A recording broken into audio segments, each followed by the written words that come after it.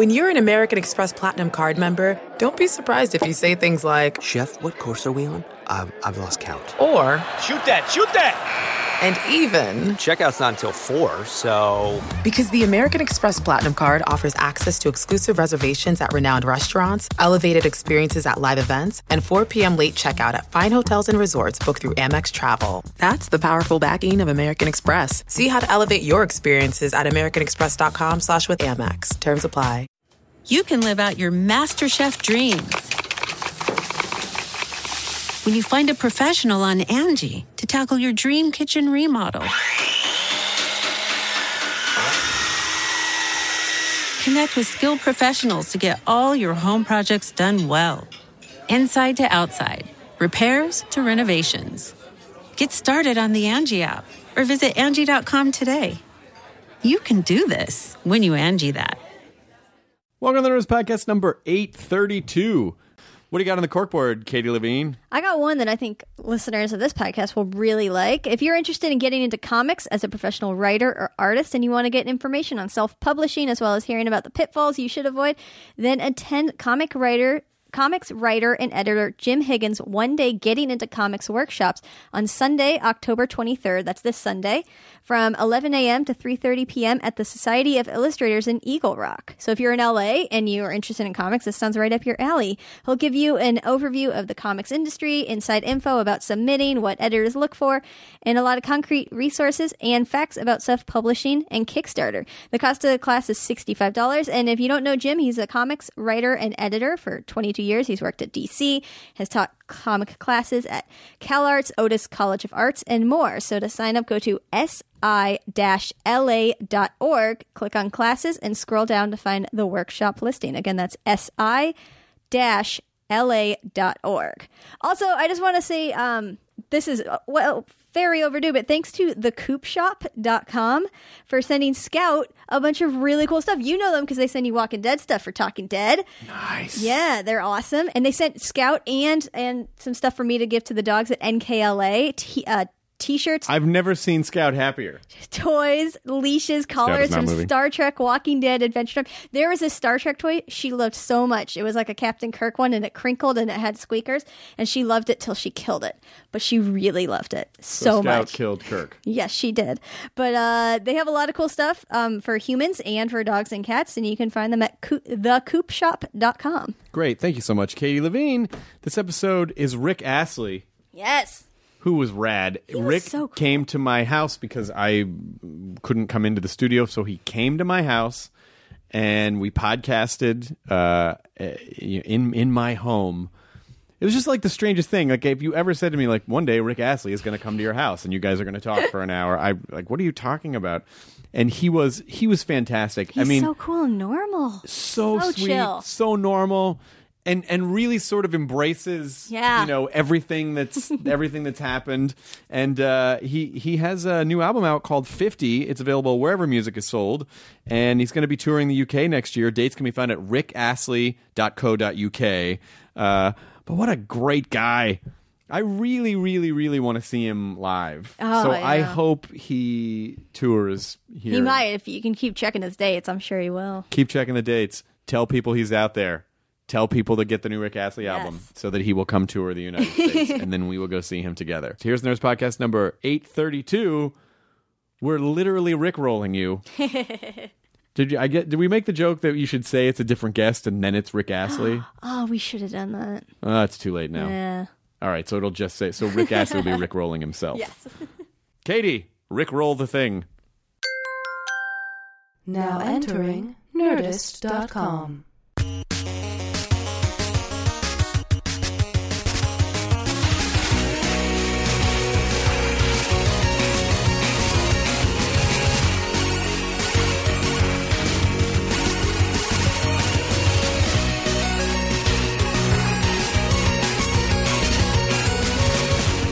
They're really old. I don't think. I think in order to be able to just purchase them without any type of a license, they have to be inoperable. They're 17th and 18th century. Like it. It's probably a good idea, to be honest. If you have a party that's happening, I will say that big long one though. If someone broke in and I came out with that, scare the shit out of me. You would be, you'd feel like, okay, well, this guy's serious. I Yeah. mean, that's a musket. But having said that, he'd probably have an Uzi, wouldn't he, or a Glock? A Glock, he'd probably have. That's the gun of choice, isn't it? I think, stand there as I'm packing the powder in, and then like putting the ball in and stuffing it. Yeah, exactly. I think that process would scare someone. Yeah. How long are you? What brought you to Los Angeles? I've just made a new record album, and this is the first time I've played in America for, I think it's over 20 years. Are you actually. serious? Yeah, I've been doing gigs. I retired for about 15 years. You retired in '93, something like that. Yeah, and then for about 10 years I've been doing gigs in different parts of the world, and America, corny as this may sound, meant a lot to me because a lot of my favourite singers came from America. A lot of, obviously, TV shows, all that stuff. We grow up with it in Britain. We kind of, maybe not everybody does, but for me, it had a special meaning to come to America and have a hit record. It was like, that's just nuts, you know what I mean? You can do it in your own backyard, you can do it in any part of the world, but in America, it's kind of like taking sand to Arabia, do you know what I mean? It's like you've got enough of it going on. And anyway, so we made the record. It's gone great in the UK and different parts. We've had a #1 album, which for me is just bonkers. We never dreamt that would happen. It was just been one of them things where it's, I don't know, radio really liked it. They've played the singles and it's been amazing. And then obviously America pops up, and so we've just been to New York to do a gig. And then one in LA, just to kind of remind people that I'm not dead, really. And then we're going to come back again in hopefully in October, I think, and try and get the ball rolling properly, you know. But yeah, like I say, it's always been a place for me that I've been coming back to America. I've got a lot of friends who live here, but I haven't been here to do anything professionally or anything for years. You know? Wow, I don't think I realized how young you were when that first single hit. I mean, because I was in, let's see, in '87, I would have been 16. I was born in '71. Right. You were 66. I had no idea you were just 5 years older. You were like 20 years old. Yeah, I mean, when I think back at certain things then, we have a daughter who's 24, and is putting a lot more perspective on it at the moment for me. Yeah. And, it's kind of weird, I think. I mean, having said that, if you look at people like Bieber and Britney Spears and some of those guys from that period, Justin Timberlake even, I think, a lot of those guys were super young, because they came out of those the Disney Channel show and things like that. So, and also, I think what's tougher now is obviously that they've got the internet. Right. It was just a CIA dream, the internet, wasn't it? When I was having my hits, so it was like, so I don't know really. I guess it was young, but then when I think now at some of the artists that have been massive in this last say 10, 15 years, in that pop sort of genre kind of thing. 21's like an older statesman to some of those guys. Isn't I guess that's Justin true. Bieber's probably, what is he now? 23, 24, He's I think. 12? No, 12. I think you're right. Yeah. But you can say things to your daughter like, when I was your age, I was playing Wembley. What are you doing? Yeah. Well, yeah. On the one hand, I can. On the one hand, I can. Yeah. But I also think as well, to be honest, I didn't actually do any growing up. Really, I went from being a kid in bands at school and leaving school and kicking around in different, the pub scene a little bit, trying to play, in the little town where we're from, and then kind of sort of got a break and blah blah blah and did all of that. But I didn't really. I don't think I became an adult, if I'm honest. Sure. I'd even had a child and still wasn't really an adult. And I'm sure a lot of people do that anyway. But I mean, for me, it was kind of it was a weird thing when I stopped, because I actually forced myself to do things for myself as well. And maybe you've heard that from other people. I don't know, but it's like, because everything, you don't do anything. But you don't grow as a person either, because it's on the one hand, you're traveling the world and you're seeing lots of crazy things and doing lots of crazy things that people would never get the chance to do.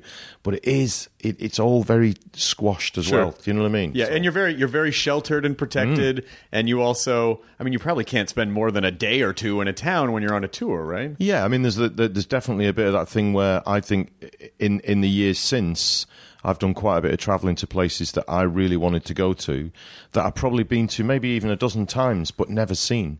I've said this in an interview before, where I remember I don't know why, but I like the kind of swords and sandals things in movies, so like Gladiator and all that kind of thing, and the early ones as well. So going to Rome, I was always blown away by Rome, and I kept thinking, well, at some point we're going to go to the Colosseum and we're going to go and do da. And we just never did, because obviously they just want to just get you doing as much promo as you can. And one time I just actually said to the guy who's driving, I said, look, I don't care, you just have to pull over, because I have to go and stand there for a minute, you know. And but I've been back to a lot of places like that, especially I think in Europe as well, where obviously it's a bit easier, you know. But like I said, I've been coming to America quite a lot, actually. I've got a lot of friends who live in LA and surrounding area, and been here a lot, I guess, over the last 20 years or whatever. So. Well, America's so it's so not one thing, and there's actually not a lot in most of it. I mean, if you were to go across America, there's just swaths of just not really anything. I know exactly what you mean, because I actually drove 4 or 5 years ago. I drove from New York to LA with a director friend of mine, and basically I had an idea, and I still have this idea, and I still want to do it properly at one point. We made like a little pilot, not even a pilot really, we just made a thing. And the idea of it was to drive to every town, or to towns I should say, that have had a song written about them, and to find out why. Oh, that's great. So we basically went, and to be honest, there's so many great ones, but we had like a 10-day period that we could do it kind of thing, because he was doing something else anyway. I'd been in Canada to do something, so I met him in New York. And we went to the Blue Ridge Mountains of Virginia, which is probably on the one. It was just part of our route, but also as a kid, I just remember that Laurel and Hardy thing, and like going. Do you know that song? No, which one? The Blue Ridge Mountains of Virginia. Oh, yeah. And all of that, you know, and just there's just so many. Anyway, I'm getting sidetracked, but I drove across like Arkansas and places like that, and you're just kind of thinking like, wow, you know what I mean? Yeah, Arkansas gets a bad rap sometimes, but it's a beautiful state. Well, I'm sure it is, but I'm saying, look, when you drive through certain places, and some of those towns are almost ghost towns. Oh, yeah. You know what I mean? And that's, and again, growing up as a kid, America for us, I'm sounding like an ancient or whatever, but I'm 50, but but still.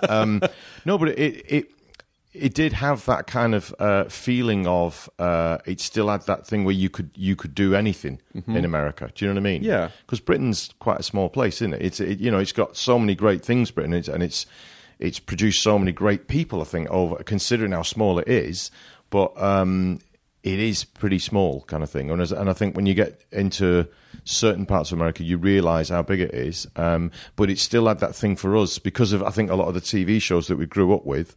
It still had that kind of shiny kind of like anything's possible in America. Do you know what I mean? So in a way, it's even sadder to drive on one of those drives sometimes, because you do see some places that you think, wow, this is like what happened. Do you know what I mean? Yeah, it just, a lot of times in a lot of towns, there was something that the economy was based around, and maybe it was mining or maybe it was timber or something.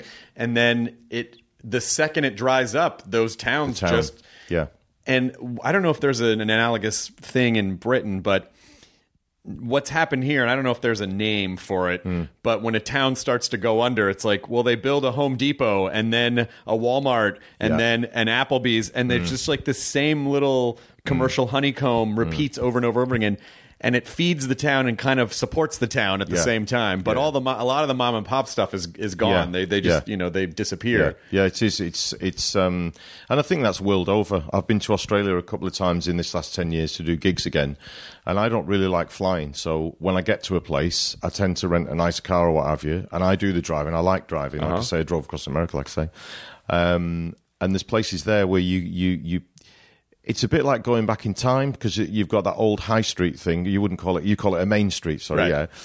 And the shops are still there, but there's hardly any of them open. Do you know what I mean? And you see that, like I say, in Australia, you'd see it anywhere. You know what I mean? It's just progress, isn't it? But I think Europe is, we've still got a bit of that individual shopkeeper thing still going. I mean, I know you have it here as well, but I mean, it's still... We've not gone completely corporate yet, I don't think. Right. It's definitely there. I mean, there's a Starbucks on every corner, and there's you know what I mean? But, maybe I'm being a bit naive and rose-coloured spectacles. But I think, if you're driving through Italy, you can still go into a local, and it is just local. Do you know what I mean? Right. Well, there's just not a lot of places here that have any modern history more than a couple hundred years. Sure, and that's really quite a lot. And Yeah. you really have to go to New England to find anything that's like, Yeah, well, it's from the 1600s. Yeah, you know, yeah, like that's, yeah. you know, that. But a lot of the, you know, and of course, a lot of the indigenous culture was just completely wiped out. from the face Absolutely, of the yeah. map. And Yeah. so, I'm always so jealous of people who can tour the UK, because you could just take a train, do a show, and then come right back the next day. You know, America's so expansive. No, I know. It's I know. But on the one hand, surely there's two ways of looking at that. I mean, you've just said it. It's so big that you've got a lot more opportunity. I mean, even, you know, when I come to LA, I'm still amazed at how many bands play. And bands play in London, believe me, they do, but not on the same level as you have here. There's more gigs in LA, and obviously it's more, I don't know about densely populated. I don't know I don't know how many people live in Greater LA or whatever, but it's like 8 million or something. Yeah, like I mean, that. Yeah. so London's that and more, I think, but obviously it's a lot more condensed and it's what have you. But I don't know, and maybe that's just seeing it as a tourist or as an outsider. But it just seems to be that if you want to go and see jazz tonight, you can go and find 3 places where there'll be a great jazz trio, or there might even be a big band, or there might be what have you. And I think in London that's harder to do. But again, it might be because I kind of live there, you know, on the edge of London. So maybe I don't see it the same. I just think obviously it's a much bigger place with a much larger population anyway, the States, and it's, you know. I mean, it's kind of funny because I never go out to shows anymore, because, you know, usually work all day, like, I don't feel like, you know, parking and then going. Yeah. But I saw Radiohead the other night, and in LA they played the Shrine, right. And it was, and I was there. I'm like, why don't I do this more often? No. It was, you know. Same with theatre, to be honest. I mean, I think the thing with theatre is, with a gig, if it's not going great, you can just have another beer, right? And you can sort of say, well, whatever, and I'll wait till those songs come that I really, you know, whatever. If you go to the theatre, if you don't like it, it's pretty hard to sit there if you're not enjoying it. Yeah. And we've walked out of things a couple of times. We go like 2 or 3 times a year. We've got some friends who they pick and pay for the tickets. We buy dinner, and vice versa. Yeah. So they pick something, we pick something. They pick, you know, and we generally pick things that we kind of all like, you know, are in that ballpark.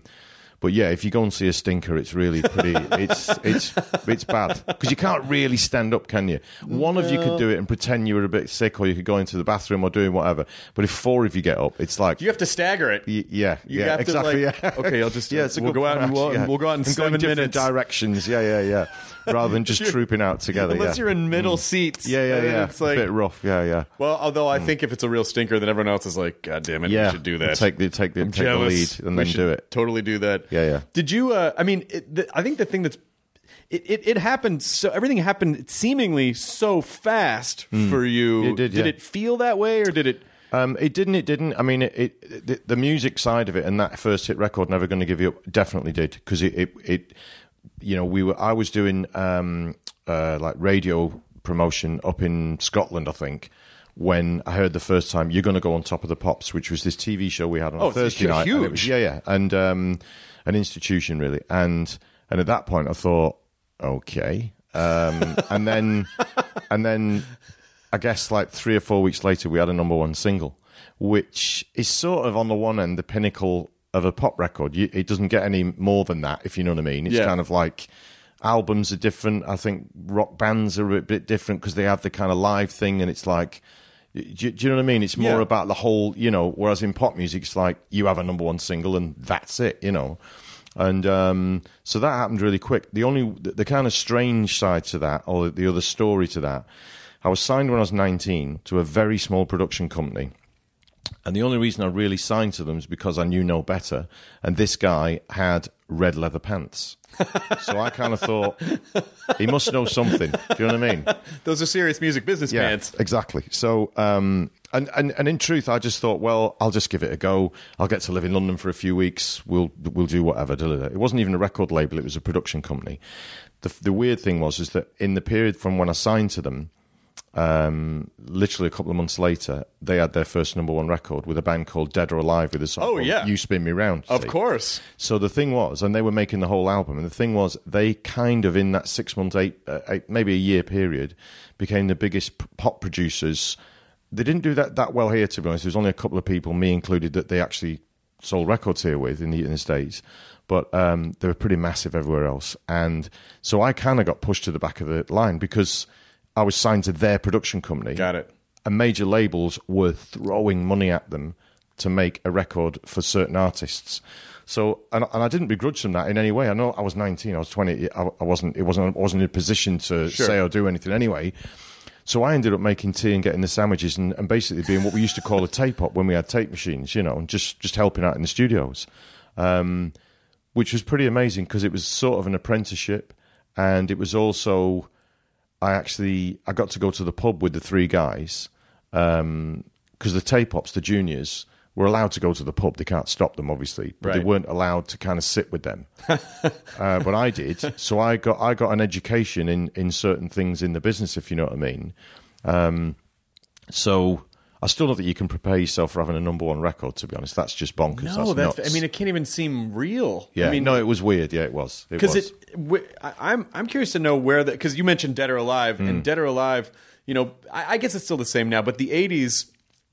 Bands had, especially British pop bands, there was a very specific aesthetic. Like ABC had a very specific look. Absolutely. Depeche Mode had a very specific look. Dead or Alive, was sort of like alternative culture club. Like goth culture club. Yeah. And so, where did did you look at that and go, am I supposed to have a thing, or am I supposed to? No. Well, funnily enough, the weird thing is because obviously that video, Never Gonna Give You Up, has kind of taken on a whole different thing now and meaning and what have you in the past 10 years with the internet and all the rest of it.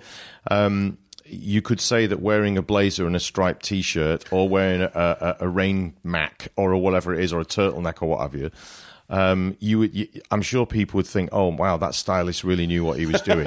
They're just my clothes. You know what I mean? That was like, I just turned up. I turned up literally, and it's like, well, we're making a video, and this is how we're going to do it. And I just said, well, these are the clothes I brought. And they go, well, great, here we go then.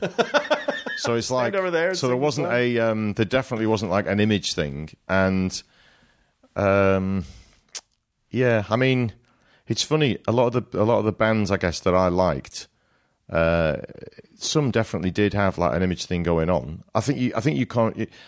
I think the thing is, the early 80s is very much the way you're describing it. And then I think when we went into the later 80s, it all kind of, I'm not going to say blanded out because that's not really fair, but it all got a bit safer and nicer. Of course. I think the early 80s were quite edgy because we'd come out of punk and we'd come out of new romantic and that whole kind of like, and also you look at someone like Boy George, no one had really done that before. Right. No one had sort of gone, I'm a man, but I'm gay. I like makeup, and I'm going to wear whatever I want. Mm-hmm. No one had. They probably had actually, but I'd never. You know what I mean? Because I was young, and I probably hadn't even known that's what they were saying or doing. But I don't think they had really. Elton John did some pretty crazy stuff. Yeah. But Bowie, but Boy George, definitely. I so remember because I was the perfect age for MTV. Like right when it started, and just immediately it was, just watching that all happen. Yeah. Well, again, I think because of MTV, really, the video thing became so important. So then, therefore, the image then gets magnified even more, doesn't it? It's very much about what you bring to that video. So that's why we had Simon Le Bon on the front of a yacht, in pastels, doing whatever. Do you know what I mean? And it's when you think back to some of those videos, Duran Duran especially, I mean, they were one of the bands that did those mega videos, weren't they? Wild Boys and stuff where... Hungry Like the Wolf, and you referenced Rio. Yeah. And, so it's... And also, I remember seeing Annie Lennox in the Eurythmics in some of those early videos and just trying to get my head around what she was saying. Not with the lyrics, but visually, the way she dressed, her hair. Right. That kind of... that she's a very beautiful woman, but she's also doing one of the videos, Sweet Dreams, I think it might be, where she's just got super cropped. Yeah, she shaved her head. And Dave Stewart has really long, long flowing hair. Who's the feminine one and who's the masculine? But she's so obviously very feminine as well. I'm not saying that. Right. But they were swapping gender roles at a time when people weren't, at least...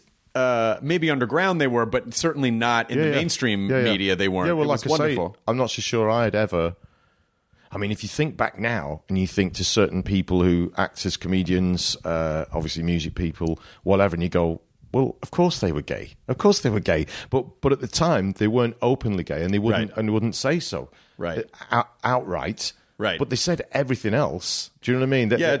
When I think back about the Village People now, like, where was a question? Exactly. We didn't know. I know, and they probably actually also said things, outright said them, but just didn't actually say, I'm gay. Do you know what first I mean? of all, they like Queen, or, they call themselves Queen, or the Village People call themselves the Village People. There were when you go back and you look at the cues, they were trying to subtly express who they were. Exactly, yeah. And people who knew, and people who didn't, it just didn't listen for the music. But also, I think because I don't know whether this is true. Actually, but for me, it was like you weren't allowed to do that because big TV wouldn't have allowed you to be on the show. Yeah, it was such a fucked up time. Yeah. And even thinking about George Michael having to record this kind of disclaimer at the beginning of "I Want Your Sex" and go, "This song is not about casual sex. This is about monogamy." And it's what? That's crazy that he had to, just because he was writing "sex" on the side of some girl in lipstick. And it was such a weird, innocent time. Yeah. And I don't think it's funny that you had mentioned some of the younger performers now. But I don't think anyone like ever heard "Bad Boy Rick Astley is at it again." No. Well, to be honest, I wasn't a bad boy. I was a very good boy. But again, one of the weird things I think is that people were probably up to more hijinks and all the rest of it in the 70s and the 80s, unquestionably, than they are now. Yes, I think people, do the whole thing now, and it's more public, and it's more kind of, hey man, I am really rock and roll because I'm doing this. Right. But in truth and reality, I think there was a lot more stuff going on. Some not so good stuff. And obviously you mentioned Elton John before. I mean, he's had he's done it all, hasn't he? Do you know what I mean? In every sense of the word, in every possible everything. And, I think, it's, you kind of think it's some of the things that he's achieved, obviously musically, that just speaks for itself. But, what he's come through, because he was in that period of total decadence and what have you, and also the thing of, because he wasn't openly gay, was he? Do you know what I mean? Yeah. Because, exactly, it wasn't, and, it's funny, I've sung at a couple of gay pride things. I've done the one in Madrid and what have you, which is massive. It's crazy, actually.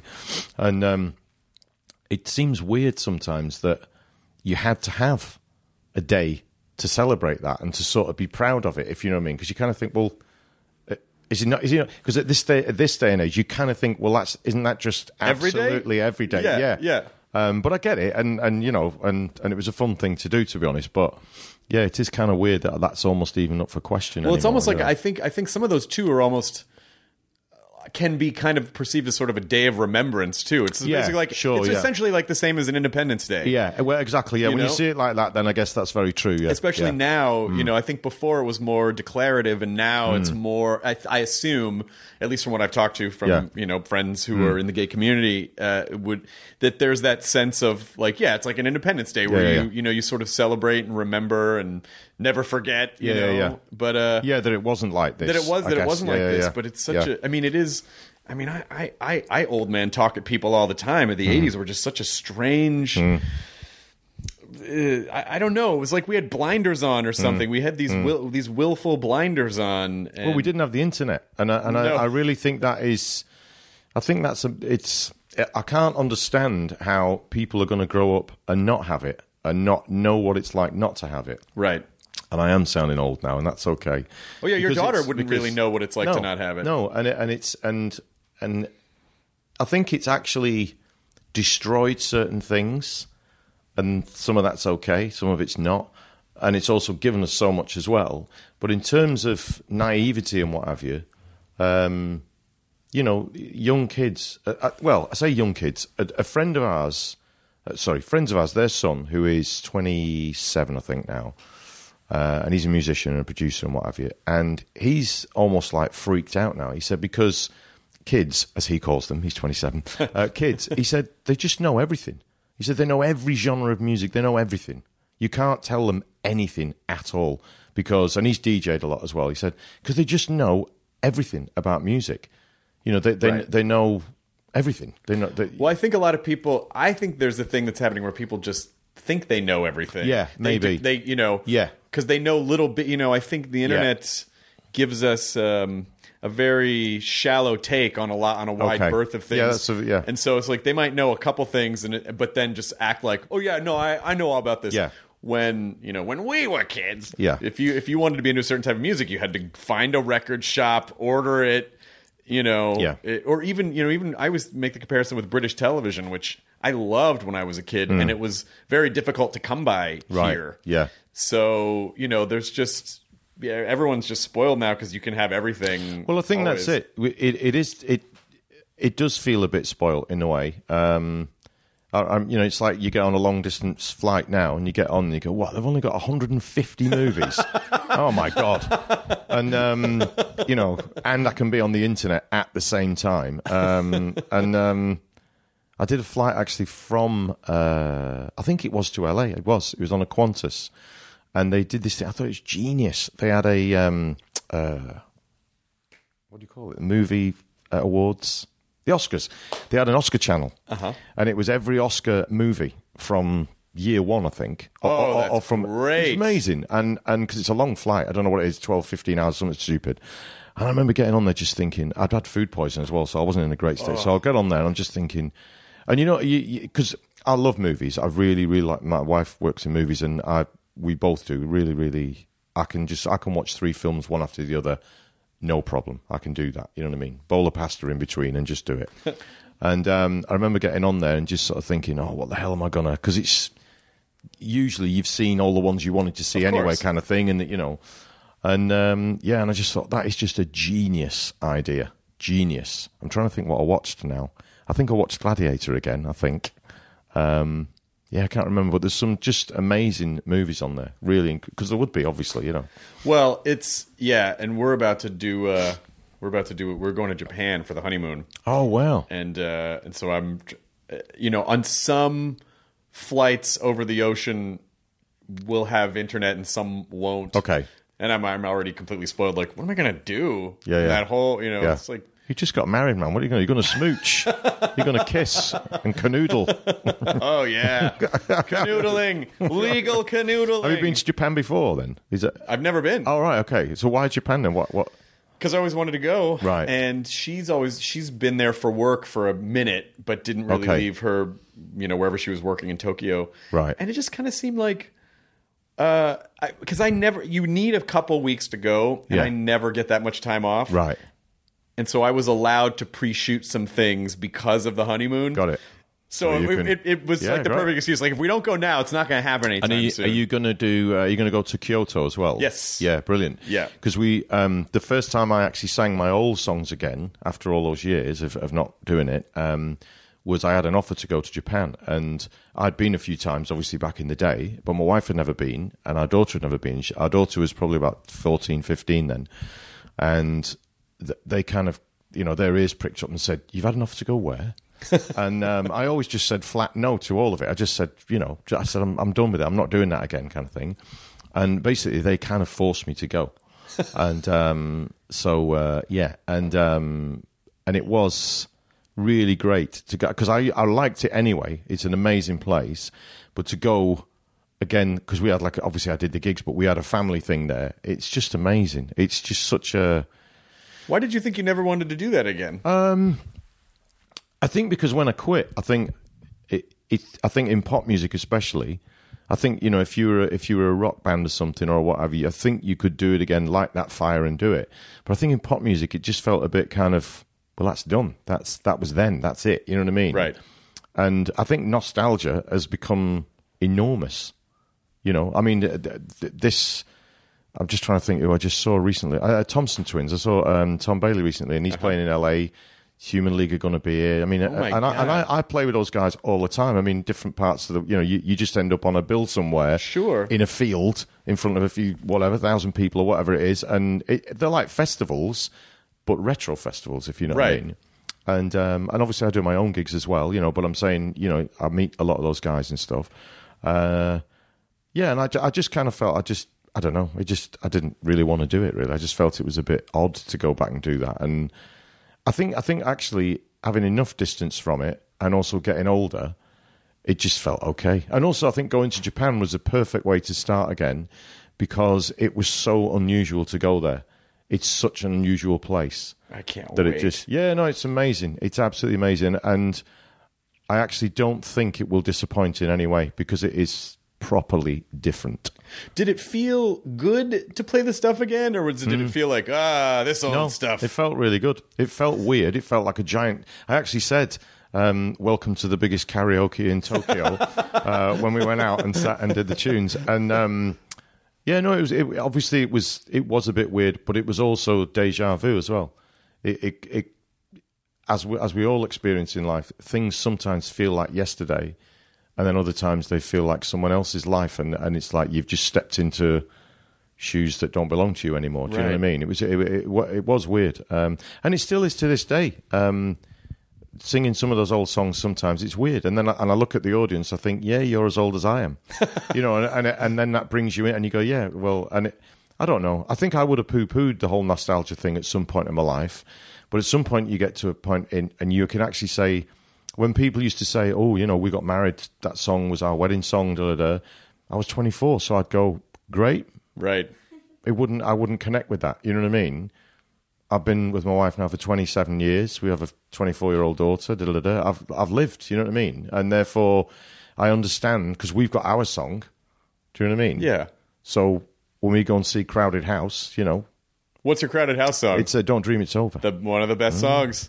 That Neil Finn, he is a monster. He is a monster. He is a monster. He is, yeah. And I think I understand it. I totally understand why those memories are so locked into music or movies and different things, maybe even books for some people, I don't know. And in a way, I've come round to the thing to appreciate that it was only pop music, a bit cheesy at times even possibly, but I don't actually think the songs are completely cheesy. I think the videos are a bit cheesy sometimes. when I go back to them, I think the songs kind of, in their own way, stand up to, scrutinization, for, especially with what was around as well. You know what I mean? And but every generation, every generation looks back and goes, "No, that old stuff is all cheesy." It's like they all do it. Well, they do, but I think certain genres of music. If you look at rock, for instance, proper just rock is rock. Right. It's only because we went into that kind of spandex rock that when you look back at that and the hair, I mean, they've always had the long hair, you know what I mean? But they just bouffanted it. They just that was MTV. That was MTV influence. Yeah, and you kind of look at some of those and you kind of think, wow, maybe that was okay. You could have left that particular. But if you don't have that, you don't have the rebellion of grunge. Exactly. It's like each decade has to deconstruct the previous decade. Yeah. But I think it's really, I don't know, I think it's really nice because I think when you're young and you do something, I think you can have an ego where you're like, well, I don't want to be defined by that thing. But then I think when you get older, you're like, it's fun. Who gives a shit? I don't have to impress anyone anymore. I just have to have fun. Yeah. And I think, I didn't really have hang-ups about it. That wasn't why I quit, really. It was just, I just had enough of it all, really. And I'd become a dad, and it was kind of like, and also, and I'm truly not, anyway, I'll just say it. I made a lot of money. Sure. Not like, Madonna money, but I mean, I made a lot of money. And well, you were in the business at the right time. You caught the end of the best time. We sold a lot of physical units. 40 million or some crazy number. Some crazy amount, yeah. And so I think what that also made me do was think, well, you should only do it then if you actually want to do it. Because money, I think, at some point, if you're lucky enough, once you got past the point of having to worry about it, well, actually, the strangest thing is that when people become really, really, really rich, then they start to worry about the money then, don't they? They go the other side of it, you know what I mean? Sure. But I think if you can get in that comfort zone where money's not a problem, right, then I think that also helps you sort of, you're one of the lucky ones. You can choose not to do shit. Yeah. And I think that was part of it for me. I just kind of said, I'm comfortable. I don't have to do it. And I didn't do it for the money. Obviously, I don't think many people do. You do it because you're a kid in a band and then you get a record deal, and then all of a sudden you make a load of money if you're lucky. And obviously I know fame and fortune go together and all that, but I don't think anybody actually gets in a band at school just for money. Do you know what I mean? I think in the MTV generation, though, I think in my generation they saw it. Yeah. And they were like, "Oh, I want that. I want that. Yeah. I want that Van Halen lifestyle." Yeah. And listen, okay, but yeah, I think some people do for sure. Yeah, but I think money's a weird one. But I'm totally fine about talking about it, because one thing that really bores me is when people say in a way, "Oh, I'm not bothered about the money. I was never bothered about the money." The reason that someone can say that is because they've got the frickin' money. Right. And that's why I'm never embarrassed or ashamed to say I made a lot of money. Of course. Because I did, you know what I mean? And it's like, it's that changes your whole life, for one, but it also, for me, changes your emotion and thinking about a lot of other things in life, because they're not a struggle anymore. And you can make choices based on what you really actually want, rather than, What's crazy is some people still don't do that, though, because I think they do. It's, it can be all about the pursuit of the money or pursuit of attention or whatever it is. But I think it's not till a lot later in life that I think people go, well, what's going to make me happy? Like, I think people focus on external things to try to make them happy, as opposed to just being happy. Totally. Well, my mum and dad divorced when I was very young, and it was just a bit of an odd time growing up. And we grew up with my dad, and I saw my mum all the time. She lived in the same little town as us. But I think, obviously, like a lot of people, certain things in your childhood leave a hole somewhere, or leave a scar, or whatever analogy you want to use.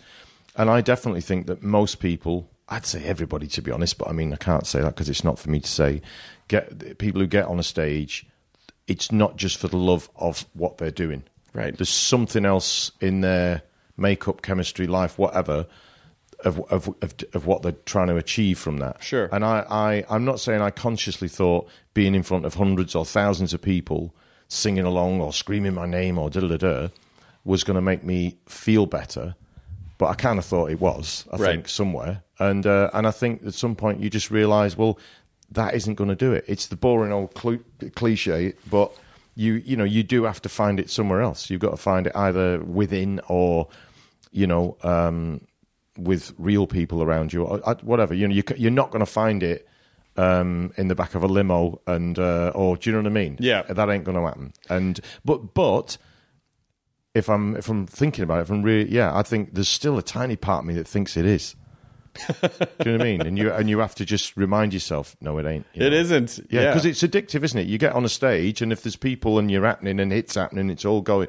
That's really addictive. Of course it is. Because chemically inside you, things go on. You know what I mean? Yeah. I've never done drugs. So I'm not really a drug, whatever. Just because I just wasn't. But I can imagine it must be really, really difficult not to do drugs once you've done it, because it's like I've experienced my own drug, if you like, of being on a stage and adrenaline going through the roof, and kind of like, wow, this is so. Yeah. Well, I think our brains do constantly try to find things that sort of spike the endorphins, and we're drawn to that, and it can be it can be that, or it could just be literal drugs, or it could be collecting something, or it can be traveling, or it's like we're always just trying to fight that. We're always just trying to find that thing that makes us spike a little bit. But I think it's pretty interesting that you, first of all, I feel like I need marriage advice for someone who's been married for 27 years. Well, we've actually only been married for 3. Okay, but we've been together for 27. Yeah, gotcha. Yeah. But we met because my wife worked at the record label in Denmark, where she's from. So she kind of did the marketing and the promo and everything when I went up there the first time. And then we met a few years later, and then we kind of got together. And then she kind of quit working in the music business, and she's been working in film since then. So, but I think we've got a good understanding of what it takes to do what we both do, if you know what I mean. Yep. And she actually manages me now, has done for a couple of years, and which is, that's she's done an absolutely amazing job, because she's given a 50-year-old guy a #1 album in the UK. Boom, boom. But I think it is difficult at times, because it's we're married, and we have to respect that, and we've got to make time for that. You know what I mean? And I think in businesses like this and these situations, you're just full on, really. And it's really hard sometimes to just have those moments of coziness, because she'll say, oh, by the way, we've just had this email about this, or do you know what I mean? Because it's hard not to, because we're both really excited about it as well. And when she's been, producing a film or doing what have you, it's like, it gets a bit full on, you know what I mean? And it's like, it's just, but I think there's respect there. And I think that's, for what we do work-wise. And I think therefore, and just respect for the passion we've both got in both what we do and stuff. And I think that's been a massive part of being able to stay together, to be honest. Yeah. I've been reading, and it's not because I think, oh, I'm going to fuck this up. Although sometimes I think like, oh, I'm going to fuck this up.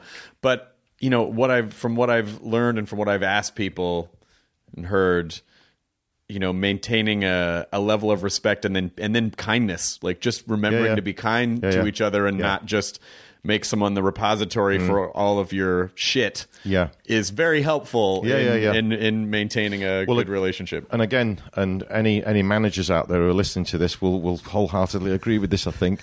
Artists or assholes, whichever way you want to. It can be a little they give their managers shit a lot of the time. No, I hopefully don't do that with Lena. I hope I don't. I think she'd let you know. Yeah, she would. It's just difficult, is all I'm saying. But it's also been amazing as well, because on some of the trips that haven't involved, where it's kind of all the work's been done, you just got to go and do it, as it were. Like we went to Chile this year and we had a few weeks there, and it was just amazing. It was just really, because it's great. I've been before, and it's a beautiful country. And we were out on the coast as well as being in Santiago as well. And there's many times I'll stick something on Facebook or what have you saying thank you to everybody, because my wife, she doesn't like to be in photographs, to be honest, so she doesn't do it. But we both mean it, because we're kind of in a time of our lives when we're still getting to do really, really fun things based around something that we're both passionate about. And that's, not everyone gets that, you know what I mean? That's pretty amazing. And we are aware of it, is what I'm saying. I make sure we're aware of it, and so does she, you know what I mean? Yeah. So, yeah. I mean, you say when you look in the audience, you see people, older people out there, but I feel like a lot of young people, I mean, who could have predicted the internet thing and becoming probably one of the most popular memes on all of the internet? It's weird. Yeah, it is weird. Yeah. It is. But I mean, it's... Talk about, you thought you were done with that. And you're like, internet's like, you're not done. Yeah, I know. Yeah. It is weird, yeah. And it's obviously been very good for me, because it's brought an audience, if you like, or not even an audience, just an age group of people who would know that song or know who I am or da-da-da. And I don't know whether that's actually helped with, let's say, for instance, this new record that I've made. I can't tell you that, but there's a part of me that thinks it has, because when I sometimes read through the comments on, something I've posted or what have you, I can see the age group of people, and I'm kind of thinking, and also we have like a really, of course we would do, but we have a really good digital team who handle all my whatever, you know what I mean? Because I'm old and I don't understand that shit. I mean, you say we're not. No, I'm not 40s old, and 50s, but to our parents were kind of getting old at that age. Yeah, I think that's the thing. I think when I think back to being 21, when all that happened for me, 50 sounded like a fucking ancient. Exactly, it's like, what? You know what I mean? That was an age that you just thought, how does anyone ever get to be 50? You know what I mean? Right. And now I am. So no, I'm kind of joking with it. And to be honest, a lot of my friends who are my age or even a bit older are doing stuff that, like, I wouldn't have dreamt we'd be doing. You know what I mean? Me included, having a record out again. Do you know what I mean? I didn't dream I'd be doing that, really. So I always thought it was a possibility, because anything's almost possible in life. But yeah, age is a weird thing. I don't think age isn't what it used to be. I don't think. No, it's just. And not. I think the sort of the idea of it's kind of similar to what we were talking about earlier about putting people in boxes and being who you are, and I think coming out of the post-war era, it was like, okay, you got to get a job and you got to work that job because you got to support your family. You got to rebuild our economy. We got to rebuild the culture. It's responsibility. They just had to get older faster because of responsibility, and we didn't have to, and this generation really fucking doesn't have to. Yeah. And so, you know, but you look great. I mean, like, look at that thick, lustrous head of hair. Hey. No one would even. Hey. You still, you know, you still look the same, which is I nice. don't look quite the same, but I've got my hair, which is great. I'm really happy about that. My whole family, all the guys in the family, have still got pretty good hair, whatever age they get to be honest. So Nice. So that's quite lucky. Yeah. Yeah. No, it's no. I'm having a good time at the moment. It's good. Was recording the album a completely different experience this time around? Totally. We moved house about 3 years ago, I think I said, and I converted this garage building at the back of the house and put a little studio in there, and that's where I made the record. And I played all the instruments on it. I did everything. So the only bit I didn't do is the female backing vocals, because I haven't quite worked out how to do that. You have too buttery, bassy of a voice. Yeah, I think so. Yeah, we've always got auto tune, stick it up an octave. But no, I did it all. A really good friend of mine mixed it and engineered and stuff like that, and we did the vocals together, obviously, because it's nice to have someone to kind of bounce off, if you know what I mean. That just sounds fun. Like, it just sounds like, even if you hadn't ever put it out, it just sounds like, it was a fun thing to do. Well, to be honest, I'm trying to remember exactly how I did start the process. I know I bought some new gear, and as I say, we were fixing the house up, so I put this room together, and I think somewhere in the back of my mind, I've always been saying I'm going to make a new record at some point. Whether I'm actually going to play it to anybody is a different matter. And then I don't know. I just got into it, and I just really started to feel it. And I think some of the lyrics on this record are really personal as well. And I think I'm in a place where I'm happy to do that. And so it's just been a really good process. And I think something in it. I'm a real big believer. I've heard this from many different producers and writers and all the rest of it. Is that you have to? There's something that happens in the recording process that you can't make happen. It just happens. And something then, therefore, connects with a certain audience.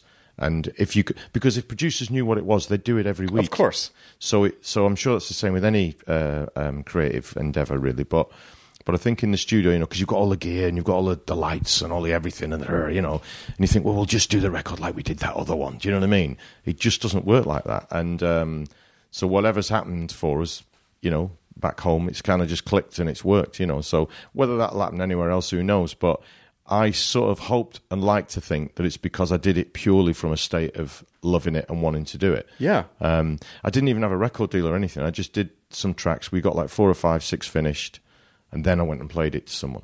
So I just felt that was just the best way of doing it, rather than being like the old dude who's on a record label, and then a party of 12 people sit around a big table and say, what are we going to do with that old guy? Right. Because we need to do something with him. I just wanted to be where they heard something and thought, okay, that's pretty good. Let's have a go at it. Yeah, you didn't need to do it. You just you just wanted to do it. Yeah.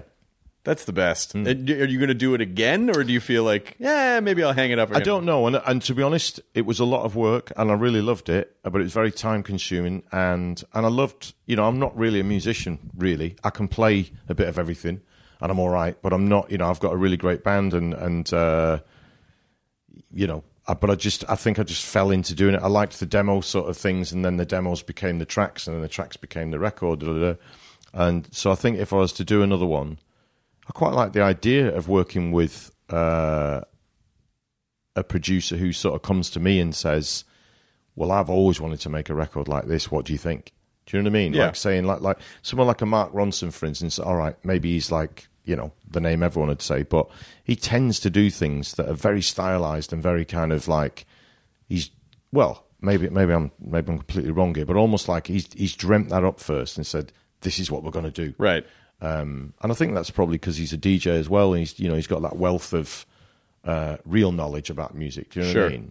And I think, and if you go to, let's say the Amy Winehouse record or something like that, it was very, very modern and very now, but also unbelievably kind of retro and authentically that sort of influence that, And I think someone like him is really great at doing that thing of taking something that maybe we think we all know, and then kind of just tweaking it and turning it into something else. Yeah, I mean, it just even Johnny Cash did an amazing album like right before he died. Yeah. And some of the most. You saying I'm right before I'm going to die right now? Or what? You went, no, no. He did. I just mean, no, I know. If in 30 years, you could still, if you got inspired to do something, you could. No, in 30 years, I know what I'm doing. If I'm still here in 30 years, my wife and I are having a beach restaurant in Italy, and I am going to croon with a nice little jazz trio, but only when I want. And it'll be fueled by really good Italian red wine. Yeah, and people will come like, I don't know. Sometimes he comes out, sometimes he doesn't. You just don't know if he's going. Oh, there he is. Oh, he doesn't feel like it. And tonight. it will usually depend on what colour velvet jacket I'm wearing as well, because I'll have 7, so there'll be one for each night. And she will just float around as like the maitre d' and kind of like Did you have to warm up your voice at all through a process? If you weren't really using it for like 15 years? No, well, I was floating around and I had a little studio and different things, and I did some projects and did some little things. I've done a bit of film music as well, and I mean a little bit of film music. And I also have a band, a trio, where I play drums and sing, and it's a power trio. It's a rock trio. Nice. Where we play from like the Pistols to the Foo Fighters. And we're like middle-aged men, obviously, but because we do it for charity, it's okay. Yeah, it's fine. It's totally fine. Yeah. No one's going to say like, "What are you doing?" You're like, exactly. Hey, I'm here for the kids. What are you doing? Exactly, absolutely. Yeah, that's genius. So I have been singing here and there. No, I think I mean on the subject of warming up, I do that a lot. I do that kind of religiously now when I do gigs and stuff. I've just worked with a couple of people who have taught me a few things, and also I've had a few, not personally, but you have a few scary moments where you hear somebody, you think, well, they're always going to have that voice, right? And then you hear that they have problems, and you think, well, why? Because then as a singer, you start thinking, how did that happen? Right? And it's the obvious ones. It's I don't smoke, but I do like a drink. Yeah, and I had a few drinks last night, and I can hear that in my voice right now, to be honest. And it's just being like realistic. If you were an athlete or what have you, then you have to prepare, don't you? Do you know what I mean? It's a muscle. But it's also why, when people were doing all that crazy shit in the 70s that you were talking about earlier, it's like, a lot of them, they didn't really come out of that well. No. I was really lucky, like I said. I didn't really ever get into drugs. I've got more and more into wine as I've got older. But I've never really... And your voice started out kind of bassy. Oh, yeah. So you had this boyish face and that bassy, really intense. So it's not like you had a real high voice that's dropping. No. And I think that was part of the charm, if you want to call it that, is that I looked 11 and sounded completely different. And it was, I even remember the 3 guys, the producers who wrote that tune and produced it, Never Gonna Give You Up. We didn't actually release it for a long time after they'd done it. And I think because they were having like internal battles about is it the right thing? Are people going to get this? Literally because I did look like I was still in school, and but I sounded completely different, and I think, to be honest, I think that was part of it. It was kind of like a lot of people even thought I was black, which I'd never quite understood. I mean, a lot of my favourite singers. Luther Vandross, and even going back to old school soul and what I've been very influenced by, for sure. But I never really heard that. Really. Well, I think I'm just sort of remembering that moment of people hearing the song in the radio and seeing the video and be like, "That guy looks like that." It's just like not. It was very unexpected. Yeah, and I think that was part of it, really. So. Yeah. Well, I hope you enjoy your time in Los Angeles, and I hope when are you going back home? Are you going back home, or are you? No, we are. We go back on Tuesday, I think it is. Yeah, we're actually making a video here on Monday for a tune. Yeah, so that's going to be fun. And this weekend we're going to hang out with friends up in Topanga. I'm so glad you have a good sense of humor about the whole thing. I mean, just like how weird the internet thing is. Yeah. I mean, and just the concept of like Rickrolling is a verb. Your name is now a verb. It's an internet thing. And pretty you always weird. seem to kind of have a good... Yeah, well, because I think I was lucky that my daughter was a teenager at the time when that kicked off. She was 15 or something like that. And we had quite a few conversations about it. And it actually helped because obviously she's of the generation, as we said before, that grew up just with the internet just being there and being a totally normal thing. So on the one hand, it was weird because it's her dad. Right. But on the other hand, it's just like, oh, it's just another one of those things. and so she kind of taught me, if you like, or you know, turned on the light that just sort of said, yeah, she's right. It's just another one of them things. It's got nothing to do with me, really. It's just they chose that video, and it could have been Dave Roll or Brian Roll or Mary Roll or anything. Anything, yeah. It just happened to be, you know.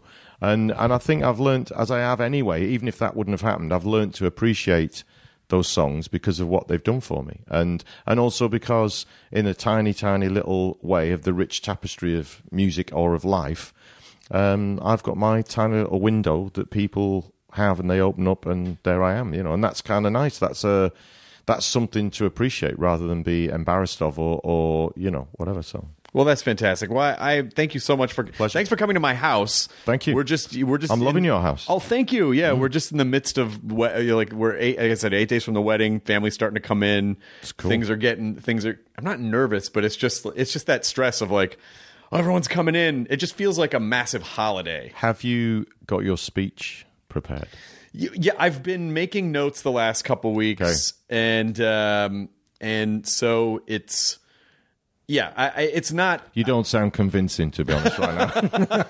Well, for better or for worse, I'm a comedian, and so the way that I will write it is just... I'll write it by... there'll be punchlines, but there'll be emotional stuff, too. So I've just been writing the beats of like, oh, this is a funny thing to talk about, or I should mention this, and this is a special thing that I want to talk about. Yeah. So it has an arc to it, but it's just... I'm not going to write it verbatim. Right. Because I just don't... No, I don't do that. Yeah, exactly. Yeah, and I'm just hoping that... But her mom has a great sense of humor, and my mom has a great sense of humor, so I don't think I'm going to offend anyone. Okay. But we're not doing any...